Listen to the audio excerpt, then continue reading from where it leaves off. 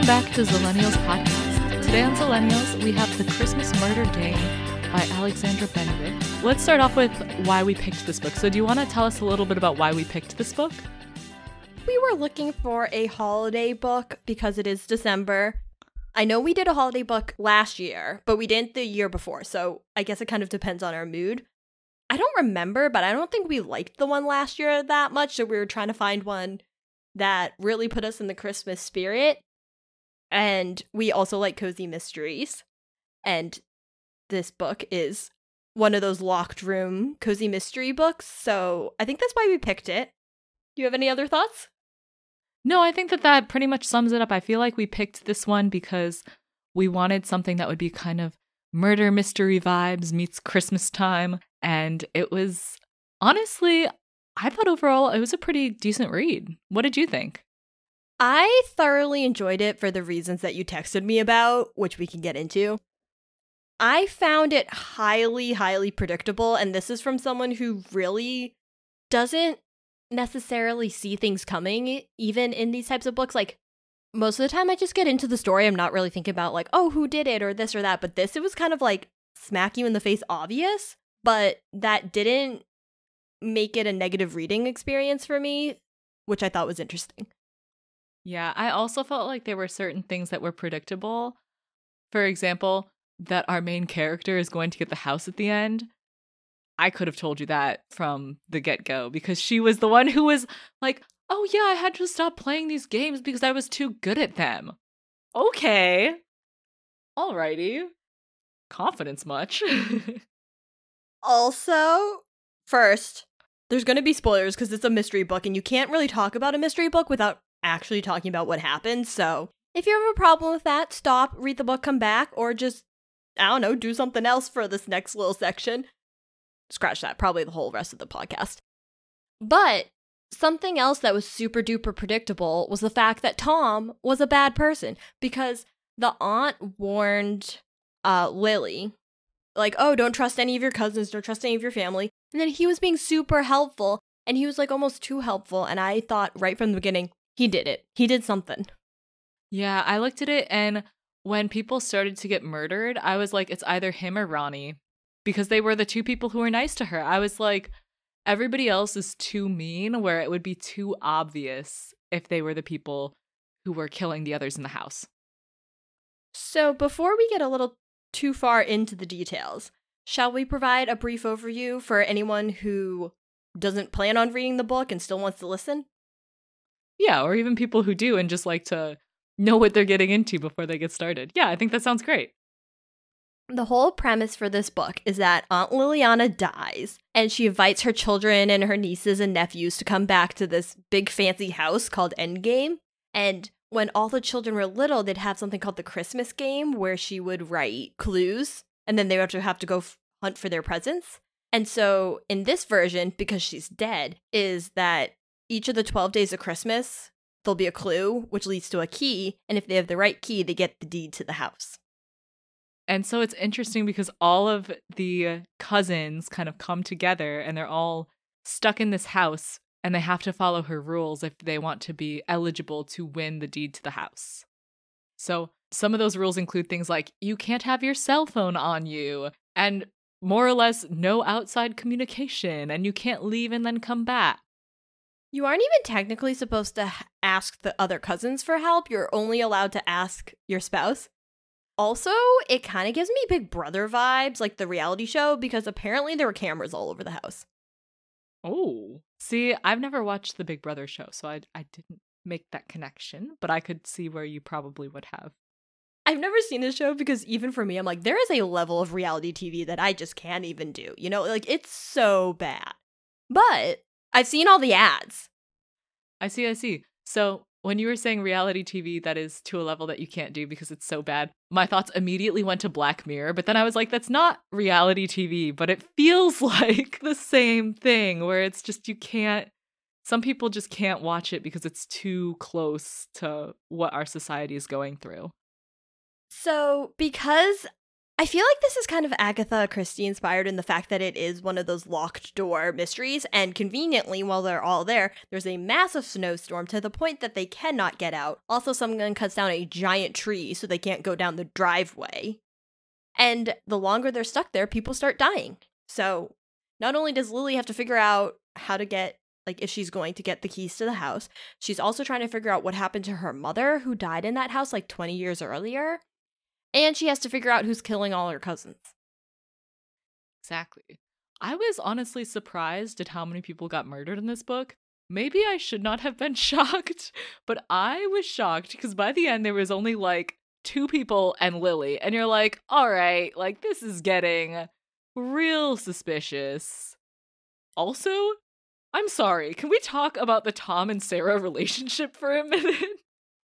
You're skipping right to the end, aren't you?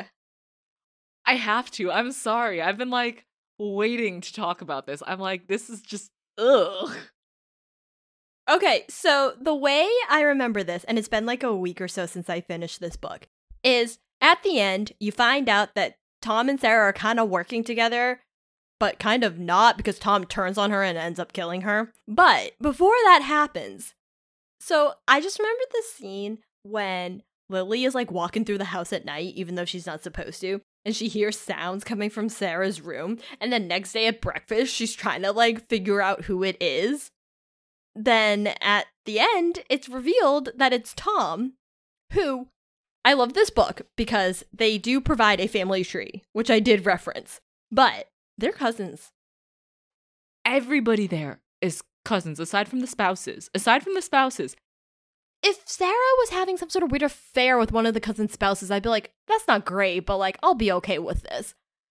Yeah, you're not related by blood. It's a little bit less weird. Just a little. Still makes you a bad person, but a little less weird.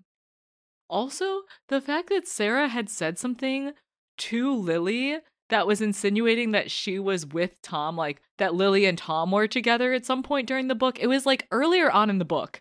And I remember because I was like, why would you even joke about that? Like, that's just like weird. I would never joke with my cousins about that. It's just gross. It is kind of odd. Yeah. And later on, she has this whole relationship with Tom. I was like, this is so bizarre. So bizarre. So suffice to say, Tom was not my favorite person in this book. I mean, neither was Sarah. She annoyed me from the start. Sarah kind of gave me like that one-note villain vibe. You know, where it's like, you just hate her and there are literally no redeeming qualities. As we've said before, I really like a morally gray villain, and she is not one, so therefore I did not like Sarah either. How do you feel about Dane now? We'll get into it when we talk about the book, because I will not have spoilers on this podcast for a book that's not related to this one. That's fair. Kind of related to that other point is I'm fine with just hating a villain. You know, I'm like, they don't like the protagonist, so I don't like them. But like, I feel like she tried to do some character development and tried to tie it back to how the aunt always used to say that to Sarah, like how she wasn't smart and how she would always praise Lily. So I think she tried to do something, but it did seem very much, oh, I hate you, Lily, because of when we were like 10. Yeah. And I mean, I think it was also really interesting how Aunt Liliana, that was the aunt, right? I think it's also very interesting how Aunt Liliana was so out there with her feelings about her children versus Lily. Because I'm like, I don't, like, maybe this is just my family. But I look at that and I'm like, I could never imagine someone in my family being like that. It's just not. It's so demoralizing to a child growing up if you clearly have a favorite. I think that this family does not have the healthiest dynamics. Very true. Because if you think about it, this generation that's locked in the house for the Christmas game is not the only generation of, were they Armstridges? I don't remember their last name. But they're not the only generation of this family who has killed their cousins, because Lily's mother was killed by Lily's uncle, and then Lily's aunt killed the uncle for killing the mother. True. Technically siblings, but true. Yes. Not cousins. But they're still in the same family. They're still in the same, like, This family has a thing. Like, I feel like they need some therapy or something to learn how to healthily process their feelings, because it seems like they all just revert to, I'm gonna kill them. Yeah, I feel like some anger management would be very helpful for this family because murder is not the answer to all of your problems. And okay, I still want to know, like, at the end, when the cops showed up, what would happen? Because you just have a house full of dead people. And then it's like, oh yeah, it was Tom, but Tom's dead. So, like, how do you even prove that? I guess you could say, like, you had witnesses, but still, the whole thing feels very, like, how do you explain what happened at the end? Like, there's a reason why it ended once everybody got back together and was reunited, and not when the police showed up. The only thing I can think of is they show them the creepy Big Brother footage and hope it had audio. True. I mean, I guess that would do it. That would do it. That's probably why they have all the cameras. I also think, if we're going back to Aunt Liliana, I think she was not a good person. I think she was extremely manipulative, and I don't know, I feel like it's a weird power trip to set this whole thing up when you're dead. Oh, it totally is. And the fact that she, like, could have just outwardly told Lily, like, hey, this is who killed your mom. But she didn't, and she was like, let me have you revoke your title of the house, go through all of these different things, and then at the end, if you solve all the things, then you can find out who killed your mom. Like, it just felt really odd to me. I didn't love it. I didn't love that. I think part of it is the aunt's own self-preservation, right? Because if she told Lily who killed her mother, maybe she was afraid, because Lily seems kind of smart, that she'd put it together that Aunt Liliana killed the uncle, and Aunt Liliana doesn't want to go to jail. So she's kind of doing like almost like a deathbed confession, but like a from beyond the grave confession. But see, I feel like you could have literally just left a letter with Mrs. Castle, and it would have been fine. Oh, yeah, after she's dead. No, I was just thinking about, like, why she didn't say anything when she was still alive. No, I was thinking, like, after she was dead. Like, that's a power trip after you're dead to be like, instead of just leaving you a note, I'm gonna have everybody come together. And not to mention, like, the fact that pretty much all the cousins were killed because of this whole situation where you're trying to get the deed to the house. Like, what? So my question is literally, as you said, there's 5 cousins. Some of them have spouses. But literally only Lily, Rachel, and then Rachel's wife Holly were alive at the end. So, like you said, basically everyone was killed. But also, like, why did Rachel and Holly get to live? She killed everyone else off, right? So why don't you just kill the whole family off? I don't know. I feel like maybe it was just to make it so it wasn't quite so dark at the end. Or alternatively, the other reason why I could possibly think of it is because a lot of the times, like, LGBTQ characters tend to get killed off at higher rates in stories and in media, like whether that's in TV shows and books, and maybe she was trying to actively not contribute to that issue that we see happening. I feel like there was a lot of LGBTQ representation in this book, though. I was, like, pleasantly surprised by it. It was not something that I was expecting, but I was here for it. I was like, this is actually kind of great. I think the reason why I liked it so much was it was done in a way where that wasn't their defining characteristic. Yes. It was kind of like, oh, like, Holly and Rachel are a gay couple and they have a kid, and like, okay, well, let's go solve this murder mystery. Or when they were just out participating in the clues and stuff. Like, it wasn't always about their identity, which I feel like it's fine to have books that address that. Like, there's a space for that, and there should be. But I think sometimes too, when you're belonging in that community, is like, you just want to read a book, or any community that's like represented in books, is like, you want to have some reading experiences where it's just like, oh, this is just a part of who they are, and like the book isn't about that. Yeah, I feel like I've heard that a lot about, like, ethnicity as well, where sometimes it's like, especially even like in the art scene, where it's like, if I create art that's not necessarily about, like, my ethnic background, is it going to still do well, and is it going to still be accepted? Because that is a part of who I am, but also that's, for some people, that's not all of who they are. Like, you know what I mean? For a lot of people, that's not all of who they are. Like, people are multifaceted, and they should be able to represent that. Yeah.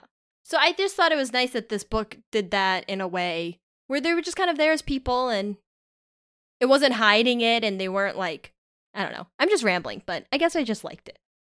I also thought that Isabel and Lily's relationship, well, not even relationship, situationship was kind of cute. I was like, oh, so they were like kind of together when they were kids, but then they had like grown apart and now they're back together again. And then she asks her out on a date at the end of the book. I was like, oh, this is so cute. I love it. That is cute. On another note, though, I feel like I would be very concerned after seeing what just went down in that house to be involved with this family. I'd be like, okay, we can go on a date, but we're never seeing your family members ever again. Fair, fair. But I mean, granted, she's like one of the few family members left, so maybe just all the non-crazies are the ones who are left. Well, I think they are, yeah. Also, like as a side note, I really kind of liked Mrs. Castle. I did too. I don't know. I feel like I've seen a character similar to her written in other books, but I'm trying to think of who it is. Like, I cannot think of it. Like, but her character feels very familiar. Oh, this is completely not related to Mrs. Castle, so we can go back if you want to. But there's a description. It's on page 18 if anyone's wondering. Actually, I'm going to try to find it. Okay. So, the description on page 18, Lily feels her eyes itching with backed up tears, like she's allergic to thinking of murder as she is to cats. But that doesn't stop her from picking up cats and burying her face in their fur. She doesn't want to get that close to murder. That description of Lily is me if I was allergic to cats. I'd just be like, I don't care. I feel like what you said beneath that also reinforces that you are Lily. So, do you want to say your one that you have beneath that on our bulleted list? Yeah, when I was taking notes, which I feel like I always do for the first parts of the book and then I give up. But about how when they were little and they were playing hide and seek and how Lily was the only one who would fully count to 100 and her cousins would all cheat and like start searching early. And then my like little commentary note says, "Am I Lily?" I feel like that's so accurate though. I love that. That's so funny. I feel like my notes were very minimal. I had cozy winter vibes. Tom was a snake with a million question marks. And then who carried out the murders? Because I was trying to determine which ones were him and which ones were Sarah. I was like, who did it? Okay, I have a question. Since this is a pretty big part of the book, are the clues. Did you actually try to figure them out? Because I didn't. I have this thing where whenever somebody puts something in indents and italics in a book, I'm not reading it. I don't know what happens. Even if I try to, my eyes just glaze over and all of a sudden I'm at like the next page. So I feel like I did read them and like to some extent at first I was trying to figure out the clues, but then I realized that literally as the reader, you would not be able to figure out these clues because you don't know anything that's going on in the house.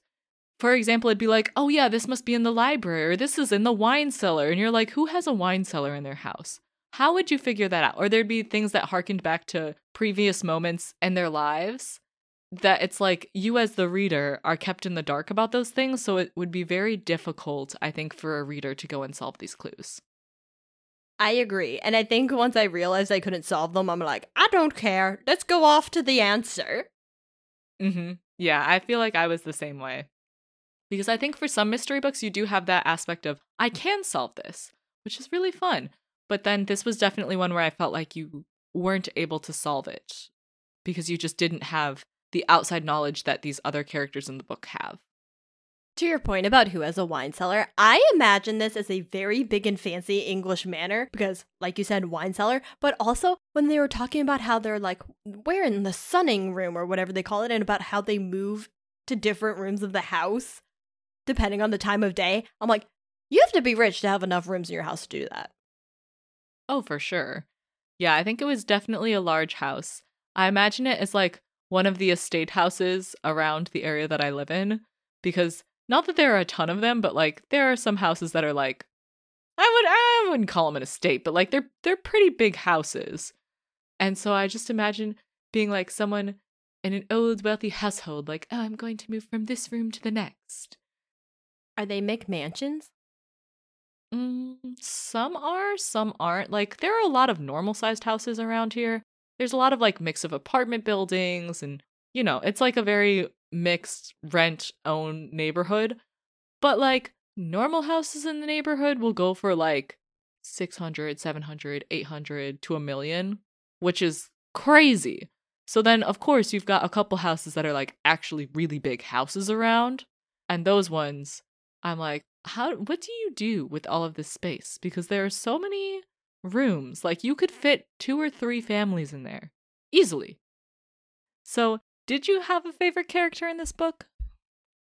Honestly, I didn't really like any of the cousins. I thought they were all kind of bad. Yeah. I mean, Ronnie was okay. Ronnie wasn't that bad. But then he died. How could they do this to Ronnie? Ronnie was kind of nice.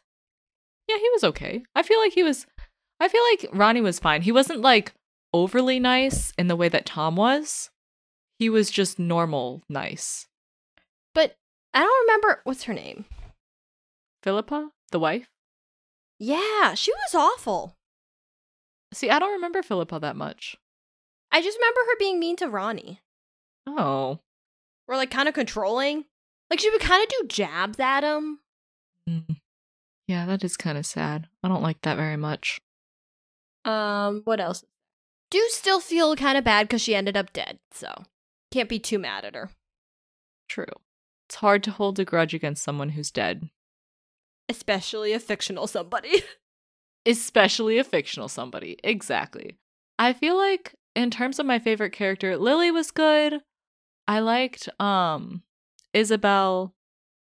Mrs. Castle was good. Those are like probably my top 3. I don't think I had like a strong favorite character in this book.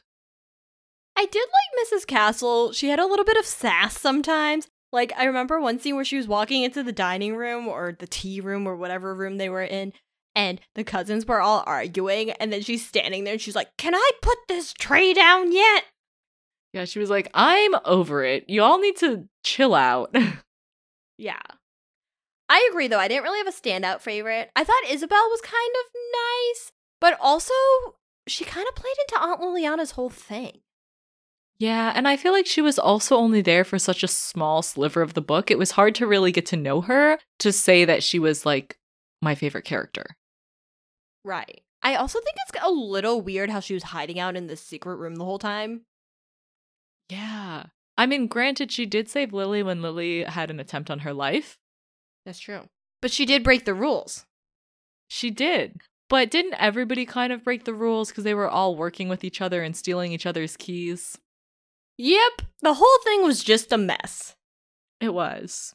Okay, my question is when there's a lot of, not a lot, but a couple times they went into a lot of detail about the whole chocolate sauce blood thing. Like, how realistic can that you make, do you not remember this? No. Yeah, because when Lily was little, her uncle was making like fake blood out of chocolate syrup or something. Oh, now I remember that, yeah. Yeah, I was like, how did people think that was actual blood? Yeah, I would find that hard to believe. And the fact that everything washed out of her mom's clothes after her mom was dead for like how many years? Like 10 years? I was like, at that point it would be stained. It would be crusty and not coming out. I don't care what it is. It would not come out. To the point where these people need some sort of like better coping mechanisms. How messed up do you have to be to put fake blood into your cousin's dead mom's jacket and leave it for her to find? Yeah, I feel like that was just overly cruel. I did highly appreciate the descriptions in this book. It felt very wintry. Also, it really made me want to eat food. Yes, I feel like weirdly enough, when we thought Marrying the Ketchups would have all the good food descriptions, this one kind of had the good food descriptions and very much had that cozy holiday wintry magic. So I think if you're looking for a book with some wintry magic, this is a great read. But if you think about the number of, because they had lunch, they had tea, they had dinner, they had desserts afterwards, they had so many meals, I feel like you'd have to be rich enough to have somebody like Mrs. Castle serving your family to have that many meals. Because I feel like us regular people don't do that. Have you ever had high tea? I might have, because my mom talks about how when I was little, I was obsessed with tea parties. So for my birthday, she and my aunt took me to like a tea thing at a hotel or something in Boston. And they were talking about it because they think it's funny how they spent all this money on something I don't remember. because I was like 4. Oh, I think I went and had high tea with my grandma once. We went to a place somewhat nearby. It was really good. They had all these little tiny snacks, and you had your tea. It was very, like, cozy. I know some cruise lines have high tea. So it seems super cute and fun, and I love the idea of little food. So then I was thinking, ooh, maybe I can do a tea party, right? But then I think about how much of a pain it is to make a bunch of mini food, and I thought maybe I shouldn't. So if you do like a tea party, I think you should request that everybody bring some little mini finger food. So they can make like little mini snack things, like whether it's like little granola clusters, or they can make like some little sandwiches or some little tiny trinkety desserts.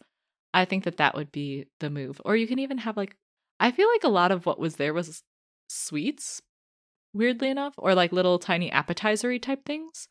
So I feel like you can just request that everybody bring a different one, and then you just arrange it to look aesthetic once everybody gets there, and you provide the tea. Yeah, I think it'd be really cute. There's something fun about mini food. Mm-hmm. Overall, who would you recommend this book to? I think I would recommend it to readers like us, right? You'd want a cozy Christmas book to kick off the season with. And if you like cozy mysteries, I think also you have to be somebody that doesn't mind it being super predictable. Like, this is not the mystery to read if you want it to be an actual mystery. Mm-hmm. Yeah, and I think you also have to be okay with it being a little bit graphic at times, because I feel like some of the descriptions of the people who were dead were a little bit graphic. Yeah, I think some of them got a little detailed for a cozy mystery, because I feel like cozy mysteries are usually, they're dead, and there's a knife sticking out of them, and then, like, that's it. Yeah, so just brace yourself. If you're one of those people who's, like, a little squeamish, might not be the book for you, but if you're okay with it, it would be, I think it'd most likely be fine. I think they're not too bad. Yeah, I don't think they're anything, like, outrageous, but it's just something to note. Our next book club is going to be Rebecca by Daphne du Maurier, and that will be dropping on January 8th. We hope you enjoyed this discussion on The Christmas Murder Game by Alexandra Benedict. We'd love to hear of any cozy Christmas books that you're reading, so feel free to email us at seleniuspodcast@gmail.com and DM us on Instagram at seleniuspodcast. And don't forget to rate and review the show wherever you're listening.